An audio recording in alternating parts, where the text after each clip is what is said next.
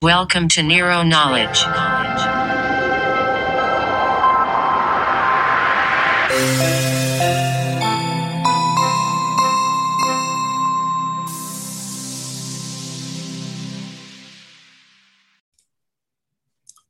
Hello, everyone. Welcome back to Nero Knowledge. With a long hiatus, we are jumping back, thankfully, with a guest. It is Michelle, as I say it, Eliasson, but Right. do the Swedish version. Eliasson. See, there you go. So I had to make sure she said it her way because that's the proper way. So for those Swedes that actually do listen to the show, I have somebody for you here today. So Michelle, you are a PhD candidate or graduate at this point? Candidate. I actually Candidate, just became a candidate. Yeah. Awesome. So she has research today, and I think this is a fantastic topic based on even this week's, or I should say last week's course of events of the Chauvin case and all of the conversations that are going on with policing in America. And obviously, I think that has rippled overseas in the sense seeing what has happened here in America and now kind of having people take a look at what's going on with policing in their own countries. And so a great topic of research that you've done. I'll let you address it in a minute. But before we do, how did you get into all this? Give us a little bit of background of who you are and how you decided to start doing research and moving towards researching policing in and of itself. Sure. Thank you so much for having me, first of Definitely. all. I was born and raised in Sweden. I moved here to the US to kind of pursue my graduate studies. And I'm right now at University of Florida here in Gainesville, Florida. I got my bachelor's degree in criminology and sociology from Lund University. So I tend to kind of explain myself as a hybrid between a sociologist and a criminologist, because I kind of do a little bit of both in my work. My scholarly interest varies a little bit, but I would say that my major areas of interest are victims and victimization, criminal justice professionals, and restorative justice. Those are kind of the areas that I dabble in, I would say, as a new scholar. So I haven't dabbled, a lot yet, but I'm still learning and trying. Getting the feet wet, so to speak. Yeah, exactly. So how did I get involved in this particular area of study, which is related to policing, is much came because I grew up with a dad who was a police officer, actually. So I really never had aspirations to become an academic or do research related to this. I just grew up knowing that I was very interested in anything related to the criminal justice systems. And a little bit later on, I think when I became a late teen, I was interested in victims. And I started volunteering with the local victim services in Sweden, and that's kind of how I got into that interest. And then I enrolled in our bachelor's program in Sweden, where we had to choose our major straight away. So we kind of like choose a specific program. And I chose criminology and sociology just by fluke. Like I tried it and I was like, hey, my dad is a police officer. I'm interested in this, And I got in, and, as education is free in my country. So I thought, hey, let's just try. So I got in, I tried it, and one semester turned into 3. And then there I was with my bachelor's degree. Awesome. And I applied here. Yeah. So I got in here, and then I would say came like natural to me, because I think I just grew up in this like socialization of policing and, seeing my dad and his coworkers. And I was always very interested by, police culture and perceptions and things like that. So just to get a different perspective on it, how is the police system set up in Sweden? Because here in the US, we have our local municipal police departments for the city. And then sometimes there's then the county level, the state level, the federal level, and sometimes a little bit of everything in between hybrid wise. I know for some European countries, there ends up being basically only 2 tiers in a sense. There's the national, and then maybe if you're big enough, county or local level in some form.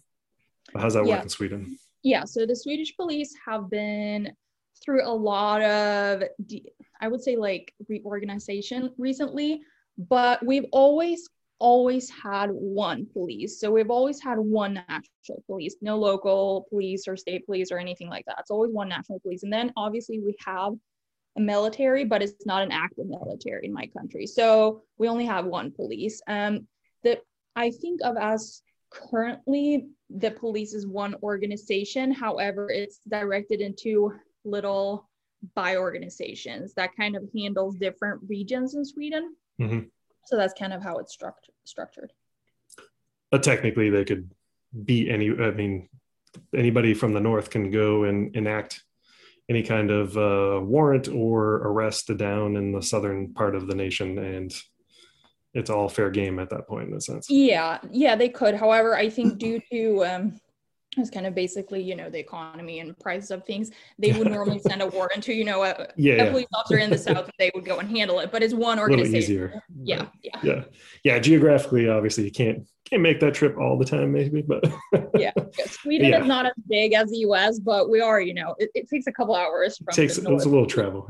Yeah. But yeah, so that's good. I mean, being nationalized, obviously it's a lot easier than to implement certain programs, I would think, in terms of so a lot of what we talk about on the show, as you're aware, is evidence-based policing and having some strategies involved as well in that realm. So I would suppose that it's easier for a country like Sweden then to basically ripple that out, as opposed to here in the States, where we have 50 states to deal with, plus however many counties and towns, and then just your federal government. So very fractured. And I guess that could be an interesting piece to this puzzle where we lie at this point in terms of American policing, and maybe what is or isn't trained and what is or isn't passed down for research for the practitioner in of itself. So with that, why don't we jump into what you have done for research? So what made you want to do this interesting piece and see kind of like I guess I would call it a dichotomy almost, because you just have the two pieces of American police and Swedish police, and your research being qualitative in terms of asking American police and Swedish police what makes a good police officer. I think that's fantastic, because as I mentioned to you beforehand, that is a piece seemingly that is lost in this conversation, at least in this country, it seems to be at this point, where what to you makes a good one, because to the public, we have plenty of information what makes a good police officer. So how did you get into this? Well, so this paper, this project kind of came out of my master's project, which was that I was in that project, I was looking at police officers' perceptions of victims and victim legitimacy. However, once I went out and kind of right in my first interview, I just found my interest in I'm so interested to ask, how these police officers kind of perceive themselves, because I've always, and as I said, my dad was a police officer, and I always thought a lot about, how he talked about himself and how he talked about his coworkers, and kind of how, the ideal officers and what you should do as a good officers and a bad officers and things like that. So I decided, because I had the opportunity and go to interview officers in Sweden, I added a couple of questions because I was like, hey, I just want to see, what they respond. And I discovered during my conversation with officers that they did have a really strong picture of what a good police officer is and what a bad police officer is. And I have to say, I wasn't surprised that they had strong values and opinions about that, because I think, most people who talk to officers and talk about situations in the field or other cases, a lot of police officers have opinion about the policing. So I thought that I would probably see a lot of interesting thoughts on how policing should be done, and especially I was expecting more of opinions from older officers, because I think with any professions, when there is professionals who've been there for a long time or many years, they have strong opinions about how you should perform your profession, basically. So yeah. I was kind of prepared for that, and I found some good results, or interesting results, I should say. Yeah. So then as I finished up my collection of data in Sweden, I had an internship actually in Washington, D.C. over the summer, and that was with the local attorney's office there. And I started interacting more with the officers working within that specific the investigators within that office. And I thought, hey, I just came back from interviewing Swedish officers. I have this, set of questions that I want to ask. And there were so many of them that I, started to talk to. I was like, hey, I should interview them too, because it would be a very interesting, idea for a future paper to kind of compare these two, because, Right. we are very different countries and we have very different policing strategies, structures, but also, and I think we probably will get into this later, but, our welfare system is very different. The societies are built differently. So I just thought it would be an interesting kind of idea to compare the two. And I have always been very interested in doing comparative work between Sweden and the US, because, obviously there is a lot of researchers that come from Sweden, but I thought, especially in policing, it's kind of interesting to kind of see the attitudes and perceptions that both American and Swedish officers have. Yeah, it's as you said, definitely a different different way of dealing with your society, especially not just in policing, but I mean, you mentioned the welfare program. That definitely just echoes. Somebody hearing that already, I guarantee you, has already painted a picture of what that means here in this country, and sometimes it's a very negative outlook on what that is, because people like to manipulate a system, but I don't know that they understand that that happens everywhere. But yeah, I mean, I have to, put in here that Sweden is not an ideal country. Sweden has issues of their own, and right. I think irrelevantly of your political, values or how you think a society is built, there is still a fact that both countries, in all countries, most countries have a police force, right, that has to function within the society that they exist, right? So irrelevantly or independently of, the content of that society, we're going to see, differences and similarities between how officers work in various countries, right? Yeah, because that's really what people boil down to, is we all have basically the same baseline, same foundation. It's just, what do we play into more, our fears or our hopes, in a sense, at that point, and who, I guess, runs the narrative sometimes will speak to that, unfortunately. So we can get into a whole different set of things, but let's dive into your work a little bit here. So as I read through, I thought it was a great little piece. It really did kind of define a few major themes and characteristics as you went through this, and concepts.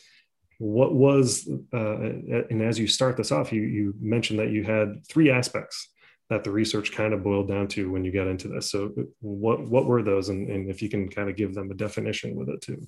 Sure, yeah. So I think, we can say the overarching findings in my paper kind of allude to that. There are kind of three aspects of how officers kind of describe good and bad policing. And these are three aspects that we can see in both American officers and Swedish officers. And I have to say that, the findings that I'm discussing right now, and I am discussing in this, talk, I can only speak for the sample I have or the study I have. I cannot speak for, every country in Scandinavia or even all the officers in Sweden. I can only base this on the interviews I have. But I did, perform interviews with 27 Swedish officers and 25 American officers. And for qualitative research and for, interviews, that's a pretty good size sample. But basically what I found is that the three major aspects that kind of influence how they talk about good and bad officers are how they manage their first encounter with civilians. So that's the first one.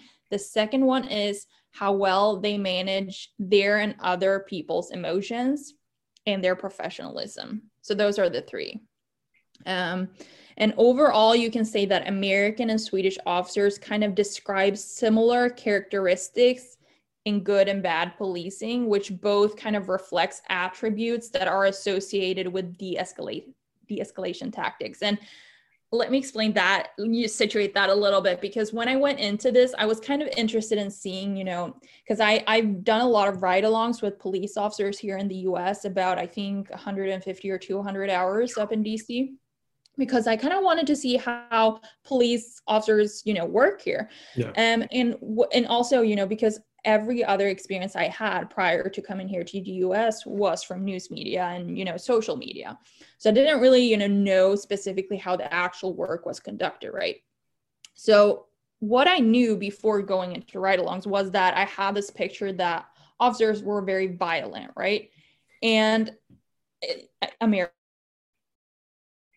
kind of general picture that, you know, Swedish officers are not. And what I based that upon was that there tend to be different tactics in policing. And in the, I would say primarily in Sweden, but I think this is, you know, true for most of the Scandinavian countries, is that the strategy and tactics that you use in that type of policing is that you want to de-escalate a situation or an encounter you have in the field. And that's normally done through talking. That's your primary tool of de-escalating situations, right? Here in the US, the experience I had before going on ride-alongs and also doing these interviews is that the policing here in the US is not necessarily directed towards de-escalating using talk. It's rather to kind of either neutralize the situation, or a lot of officers tend to de-escalate situations. And we have to, you know, kind of look at the context of, you know, the American society and the Swedish society, because there is a very big difference in that here in the US, you are allowed to carry a gun as a civilian. In my country, you're not. So right off the bat there, you know, there is a very big difference between the two countries, right? So this is kind of, you know, how I wanted to kind of examine this situation, or this, the differences between the countries a little bit better, because I asked myself, you know, hey, I wonder if American police officers and Swedish officers describe themselves differently or the same, especially since looking at, you know, the overarching ideas and strategies to policing are very different, right? One is more a little bit more confrontational and not necessarily focusing on de-escalating with talk, which is the, you know, American one. But in Sweden, it's more focusing on de-escalation with talk, right? So I was interested to see if, you know, hey, is there, you know, a difference between how they perceive themselves and good policing, or, you know, are there none? So that's kind of, you know, just to situate, that was a long explanation, but that's kind of to situate, you know, the overall kind of thoughts behind it. Yeah, no, it definitely makes sense, because it paints a better picture, I think, for the people listening, especially here in America, because that might not be something that we perceive, since it's part of our culture, is that fact that anybody who is a citizen, a civilian of the country, can potentially be carrying a firearm, regardless of some of the other conversations with that one. But it's a truth, and it's basically, in a sense, that who technically holds the power. So it's an interesting then from here, because while that is almost balanced, because anybody can have one as well as your police, what does it say sometimes to then the Swedish one, in a sense, where you have to probably be careful of maybe what you say to the wrong person in Sweden, who has a similar counterpart here in the States, who's very much a confrontational officer, authoritarian, you know, is really there for the status of carrying a badge and the power it holds, right? Which we know is rare. It's rare and unfortunate, and really those who kind of bring this into the limelight. But so it's just an interesting conversation that really didn't exist here, I don't think, in terms of what are you going to be dealing with as an officer. Maybe there's a lack or a lesser fear in Sweden because somebody is not potentially carrying a weapon, whereas here you pull over a car, and as you had in your ride-alongs, you don't know what you're coming up against at that point, right? Yeah. I think, you know, there's a lot of policing scholarship out there that works on what we call the danger imperative, which is basically, you know, how police officers see danger and how that danger kind of affects, you know, the way that they protect other officers, but also how they conduct their work, right? And I think in Sweden, the danger imperative does exist, but I think it exists very differently because civilians do not have access to guns in the same, you know, to the same extent as here in the US. And I think, you know, especially looking at how this impact the way officers perceive themselves, but also how the profession should be ideally in their head, I think it's very interesting. Yeah. Lots of different tangents to go off of in your work, which is fantastic, because it just means there's more work for you to do. Yes, there is. All the coming years for you. So with it, was there a piece though of those three aspects that you felt weighed more with the people you spoke with? One kind of carried more than another necessarily? So maybe had more value, I guess, is really what I'm looking for. Yeah. Well, I think, you know, So it's kind of hard to answer that question in one sense because I saw these three themes in both American and Swedish officers. But what I could say is that I was surprised that both how police officers should conduct themselves in relation to others was mentioned as much as how police officers should conduct themselves in relation to civilians, right? Because I think when we think about police officers, although we know there is this kind of, thin blue line or brotherhood we talk a lot about here, which exists, I think, in many countries, I was surprised that that was mentioned as much as it was, because I thought, maybe this is my little like girl inside, I thought that it was going to be more focused towards like how police officers interact with civilians, because that's kind of how I view them in my personal opinion as, what's important in their job, right? That's, how they interact with civilians, right? Because that's what they do a lot, a lot during their work hours. So I thought that was going to, be more important. So I was kind of surprised to see how much a lot of officers talked about, how you should be professional, how you should, do your work, you shouldn't be lazy, like that kind of things. I was surprised about that. Yeah. It'd be interesting to figure out what they would consider lazy, because as you spoke earlier too, you had to speak and you kind of knew what to expect from those veterans, right, of policing and some of the information that they might share with you. Here in this country, I know that there's a conversation towards, there's the internet connection's unstable. Can you hear me still? Am I good? Now I can hear you. Right now I can hear you. I missed your previous part of the question. Sorry. Nope, that's all right. I saw it pop up and I'm like, I told her that might happen. So for all of you who aren't aware, my internet connection was unstable. So she did not hear my question, which is fine because I wasn't done with it. It was a little long. No, you mentioned earlier that speaking with veterans, you kind of knew what you might expect from the answers that they were going to give. And here in this country, from what I've seen, I think that's a piece that holds us back in terms of some of the differences that I've spoken about on the show before, where, dealing with people, the de-escalation, the need to be community oriented again, it is really some of the breakdown because of this us versus them that gets painted not only in the media, but that I'm sure as police have worked, obviously it had to come from somewhere. We kind of broke that, but having this kind of experience versus education, experience versus knowledge of what's actually working, right? The research that actually works. So it is interesting that some of your answers did come from that interaction with civilians, but nobody seems to be putting the strategies forward in order to get that done. Yeah. A different theory on why that is, but that's besides the point.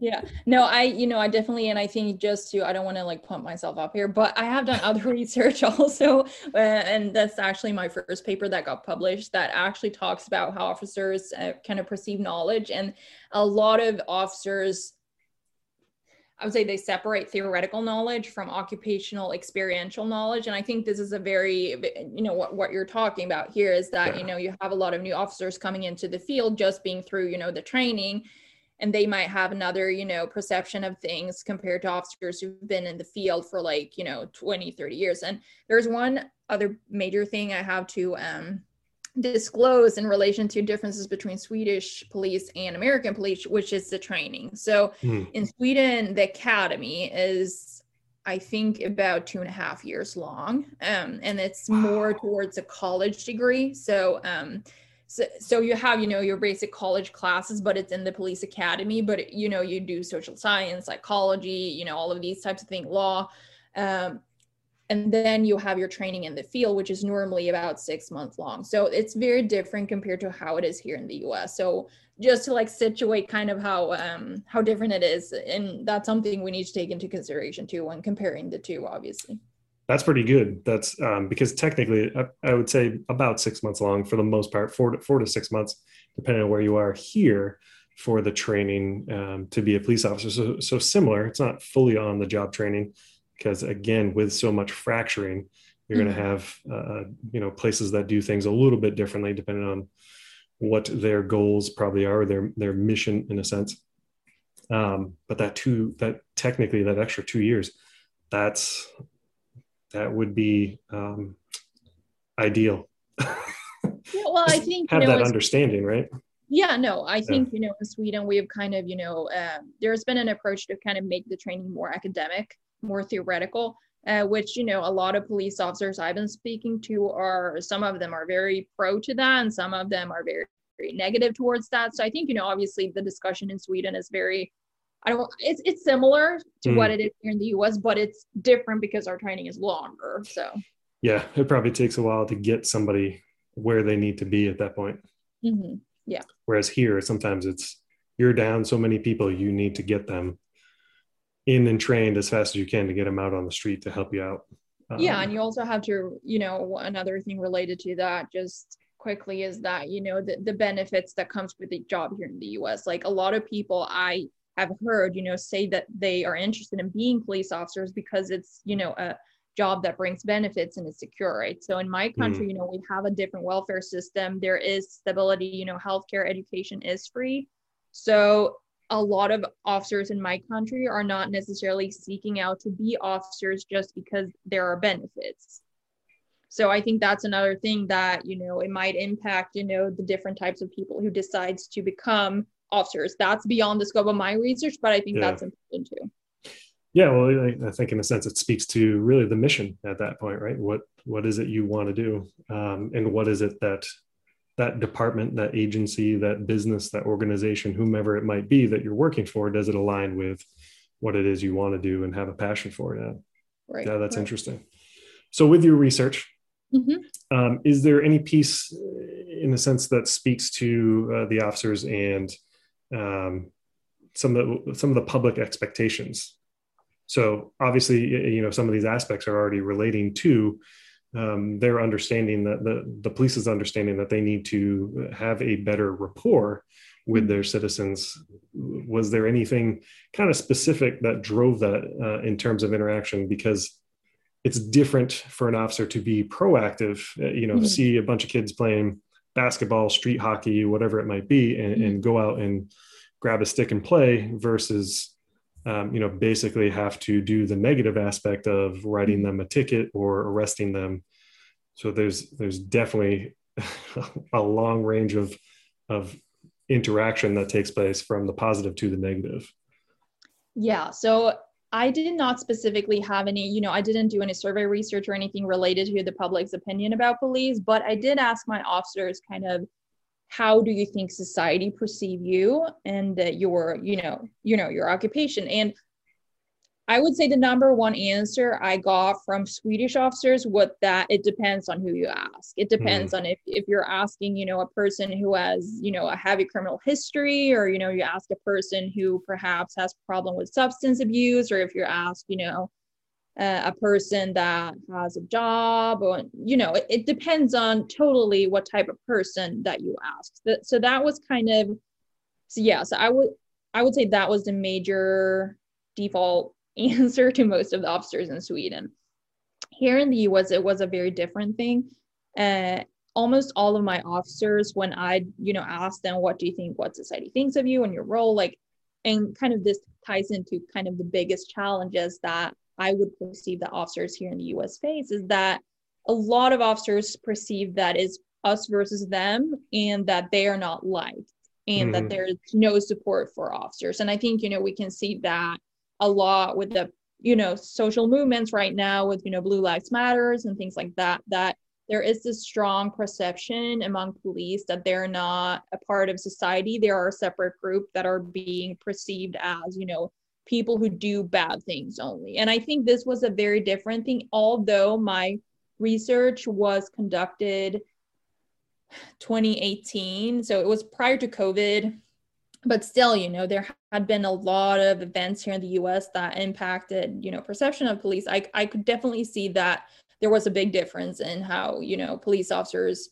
describe their, perceptions of, or society's perceptions of them. So, I think, there has been instances in Sweden where there has been behaviors that the police have exhibited that has been put under scrutiny through social media. However, there has been nothing even close to what's going on right here in the US right now. So obviously, you know, we have to take into consideration the very long history of, you know, racism, but also, you know, brutality and use of force. That's something we have to take into consideration when we talk about police in the US versus police in Sweden, because the police history in both countries looks very different. And also, you know, how society is built and how it works, and, you know, how different populations within each society work. It is very different. And, you know, although Swedish and American police both have behaviors that, you know, kind of perpetuates overuse of force at times, there's very different ways of talking about it. And I think, you know, here in the US, there's way more openness to talk about police misconduct, than, you know, there is in Sweden. And I don't think it's because it doesn't exist in Sweden, because it does. But here in the US in recent years, it has become way more, you know, this is something we have to talk about. Police officers cannot act in any way they want to. There has to be, you know, repercussions. There has to be accountability. All these things that are, you know, way more often talked about here in the US than it is in Sweden right now. Yeah. That's interesting that it's seemingly such a country that's very much involved in a sense in community in providing for their citizens, such as Sweden. And the fact that there's not a conversation there is intriguing. I wouldn't have been aware of that here. Obviously, it's because our press is so quick, especially with social media. And I think the term cancel culture gets thrown around. And so somebody sees basically one point of a video to a certain point, and that's all they see. So that is the immediate judgment point for the public jury, in a sense, to say what is right and what is wrong without expanding upon it and seeing it further for what it might be. Yeah. And obviously, as I mentioned beforehand, I think this has been a problem going on. So before we started recording, I brought up Rodney King in the 90s, where it's been something that has been kind of in the limelight for almost 30 years. And just now, finally, it seems to be a topic that is just boiled over enough to be addressed.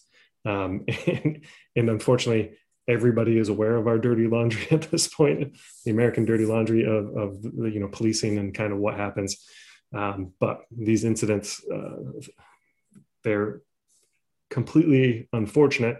But the question is, is it a problem with us dealing with our public, that us versus them, like you mentioned, is exactly one of the problems. It's not being a part of the community. It's perceiving yourself as a separate piece of the community, or an outcast even at that point. I think that might skew our ability to integrate back into and be a part of our communities, especially, again, all the fracturing that takes place between municipality, county, state level, and the inability at that point, because you're chasing your tail, so to speak, job to job, the call to call. You don't have the time to take a step, go to the school and hang out with the kids, or as I mentioned, you know, see them on the street playing a game and join in and just say hey and show them that you're a human too to deal with. So yeah, no, definitely, I agree. I think, you know, there are so many, and obviously it's beyond, you know, this conversation, because it's a very big conversation to have about, you know, police violence, police brutality. But, you know, I think it's very important, you know, also to listeners to know, you know, to kind of know how many levels there are to this. Is that, yes, we can talk about it in relation to individual level of officers. You know, I think, you know, most of us have heard of the bad apple kind of argument here, but we have to remember, and you know, this is something that has been pressed a lot in my courses I've taken and the stuff I've read, is that, you know, we also have to look at the systematical treatment, mistreatment, but also the way that, you know, behavior is perpetuated within the police and the law enforcement overall here in the US and also in other countries, you know, because I think it's very easy to talk about, you know, violence or conduct in relation to a specific incident, and yes, there are some, you know, there are decisions you make in a specific situation that, you know, can kind of determine how that situation, the outcome of that situation. But we have to also remember is that these officers are socialized in a group of other officers, and they're trained in the academy in a specific way. They live in, you know, a specific society with, you know, they partake in looking at certain types of media. So we have to, you know, remember that this is what colors not only the officers and the way that they act in a specific situation, but also what kind of biases or perceptions they have within and what they have, you know, been learning throughout the academy, but also as a part of working as officers. So that's really, I think, you know, it's important. Yeah, that's psychology of the social circle in a sense. Yeah. Yeah, and also, yeah. Yeah, as you said, so much we could go, right? Yeah. So so let's go down to talk about some of the results. There was the three themes in a sense that you have that came to fruition. What were those as you? So overall, I would say, I think, you know, it would be good here just to talk about kind of the similarities and between how officers and Swedish and American officers look at themselves. But I would say that overall, the study found that American and Swedish police officers have similar perceptions about how good and bad policing is supposed to be. First of all, a lot of officers, both in America and in Sweden, say that a good officer or good policing are individuals who comes with desires to help people and being unbiased when providing help to individuals, right? So this is something that officers say. When I ask them, for example, can you describe what a good police officer is? They would respond by saying, yeah, well, you want to help others. That's something, you know, a good police officer should want to, but they should also want to treat everyone equally, and they should want to be unbiased. So that's kind of one of the first things. Secondly, I would say that another thing that good officers do, according to officers in both countries, is that they distance themselves from their profession. However, they still need to show emotions. So whilst being distanced, a lot of the officers are saying is that, you know, you can't, for example, handle conflicts by being aggressive, right? So they say that in order for that not to happen, you have to distance yourself and not take things personally, for example, or get stressed or let a situation get to you, right?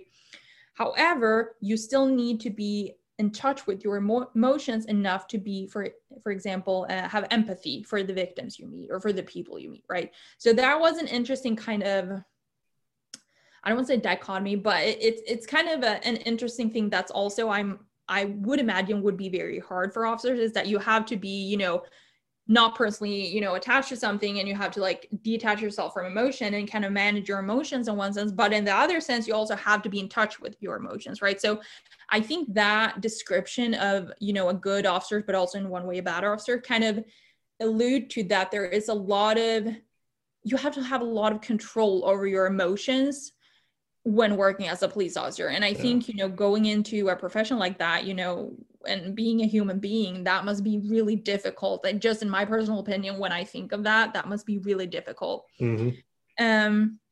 So thirdly, good officers are proactive and they back up other police officers in their unit. They do their job effectively, and they don't display laziness. So this is kind of what I talked about before that I was surprised about. You know, although I know that this is very important to officers in general, I did not think that this would come up as, you know, a point that they would describe like a good officers, but it was. And I think it's important to kind of understand the overall narrative of how, you know, important, you know, the collegial relationships are, right? Within the organization.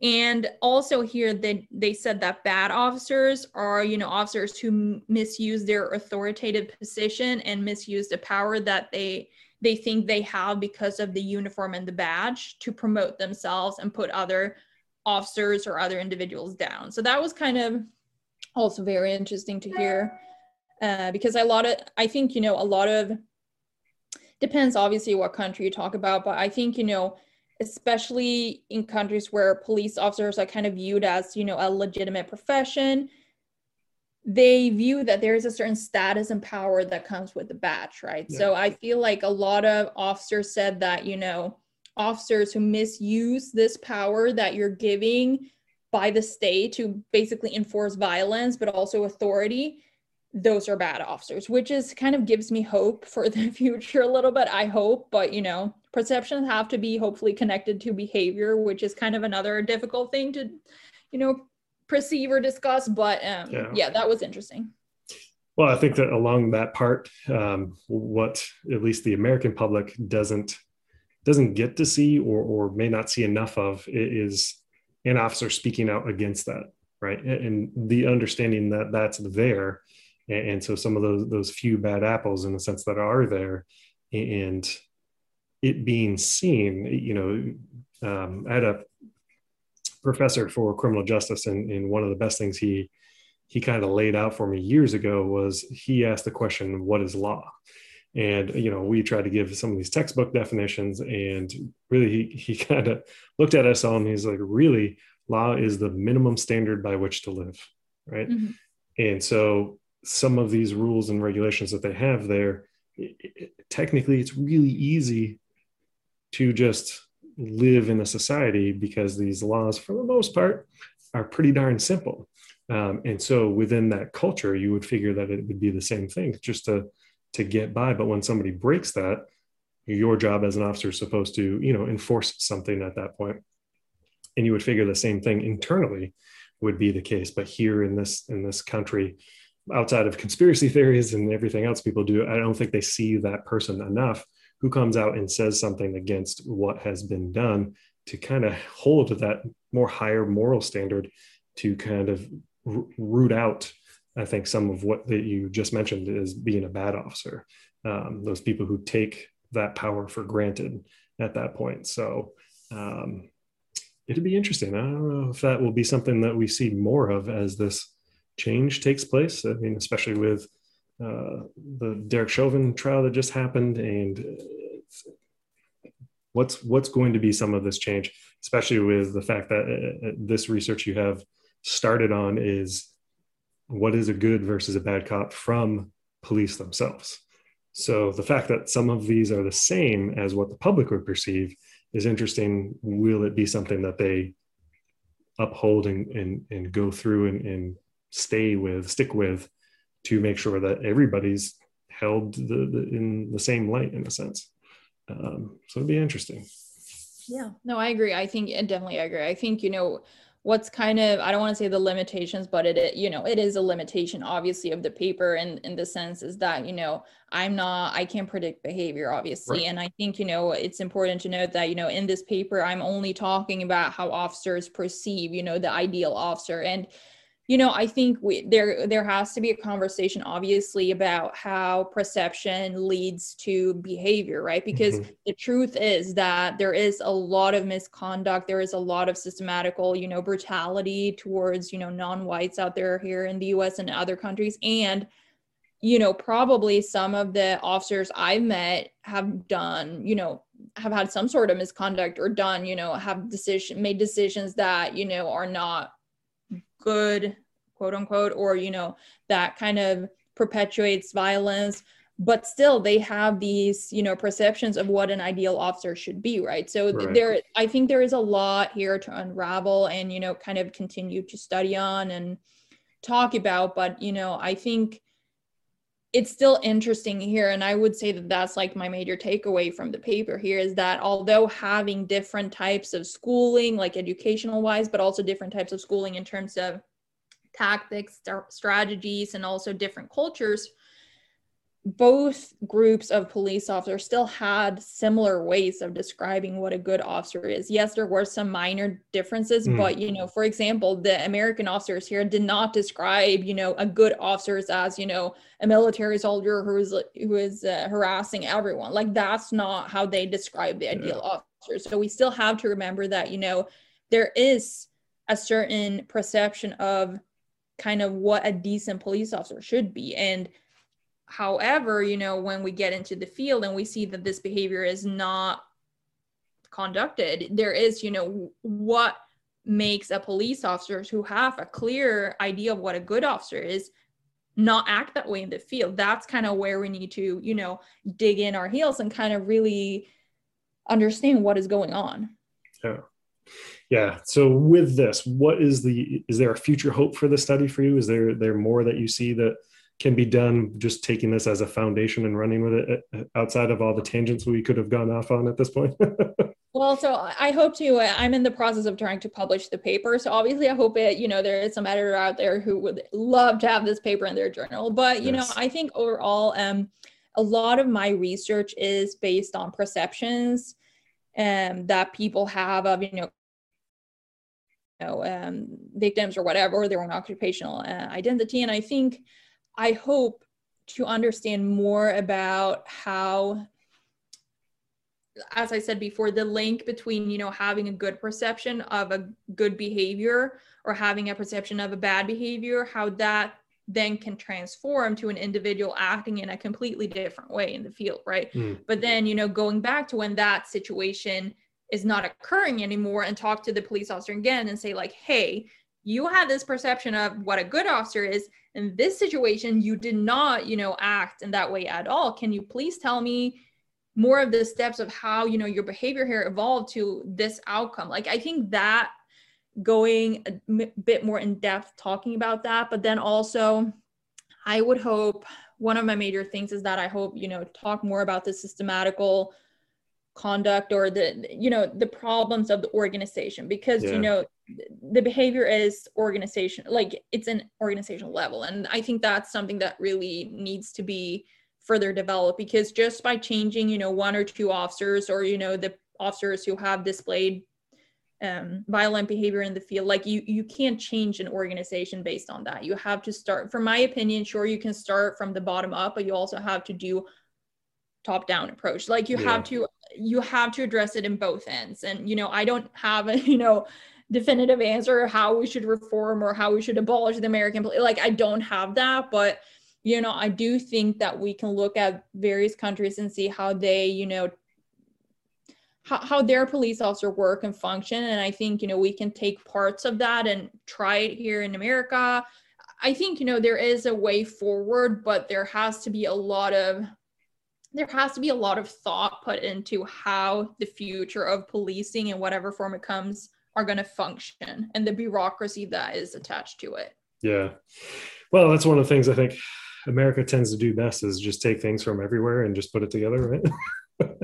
Well, I think it's, the history of policing kind of also, it's kind of, it's development, it's right. how we develop policing and kind of how we try new things. And I think that's very good, because if you can have some type of empirical evidence or, some practical evidence for how something works, it's more, I don't want to say easier, but it's a different process to implement it compared to having something that you have not tried before and implementing it. I mean, that's, that's very different. But, we have to talk to police officers, and we have to understand what they think and how they think of change, and how, if we ask them, what do you think is the best way to change the police? We have to listen to try to understand how they are schooled, how they're socialized to kind of come up with new ways for policing here in the US.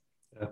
I like the attack it at both ends approach you talk about there. That's really going to be probably the best and probably the quickest way to make a lot of those changes, especially in this country where, as I mentioned to you earlier, we don't really run on, unfortunately, evidence-based. It's more like, well, we used to do it this way and it seemed to work, so let's just keep doing it. Like, that's not, I think we've pretty well proven we're not doing a good job anymore at this point. So might want to reassess. But so as we wrap up, what do you have as a call to action for the listeners here?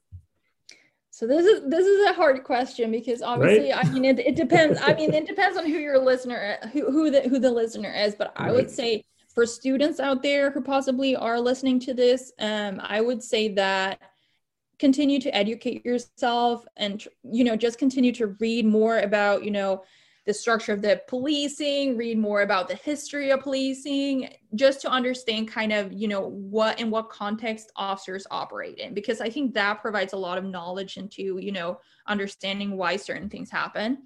I also would say to other students who are, are interested in, things related to this, is go on ride-alongs. Try to see how police officer, how the actual work is conducted in the field, because a lot of people study, and this is true for various types of academics, and I don't want to say that quantitative studies are not good, because they are. But I do think if you're a new scholar who wants to understand a certain topic or, you know, a specific profession, I do think it's good to spend time in the field just to kind of get the sense of what it is that you're studying, right? So for non-academics, for who are just listening because they're interested in the topic, I would just say continue to be a part of the debate that's going on right now, because I think the most dangerous thing that can happen right now is that the discussion just goes quiet. Yeah. That's not, you know, that cannot happen right now. We're in the middle of something, I think, historical, in the sense that I think that this will have a outcome that will be definitely impacting the way policing, whatever form it will be conducted in the future. And I think, you know, being a part of that historical change and shift, but also the discussions, is something that, you know, every individual should try to be a part of, I think, because it's kind of, you know, as civilians, we're all probably in our life going to interact in some capacity with police sooner or later. And, you know, we all, irrelevantly of color of our skin or age or gender, we should all, you know, we should all be treated with respect from the police, and we should be able to expect that from the police. And right now we cannot expect that from the police, and that's you know, that's a failure in the police end. That, you know, I think that last one was a great one. Don't just let it go, be a part of that conversation, because you too are affected by it in some form. Yeah, that's amazing. Michelle, thank you very much for being here. I really appreciate your time in this research, and I look forward to seeing what you got for us in the future. Thank you so much for having me. You're welcome. Have a great day. You too. Bye. Bye. Another great episode of Nero Knowledge. Thank you for listening to the podcast, and remember to share, subscribe, rate, and review the podcast on your favorite service. And if you have any questions, feel free to reach out to me at nick@neroca.com. It is nick@neroca.com.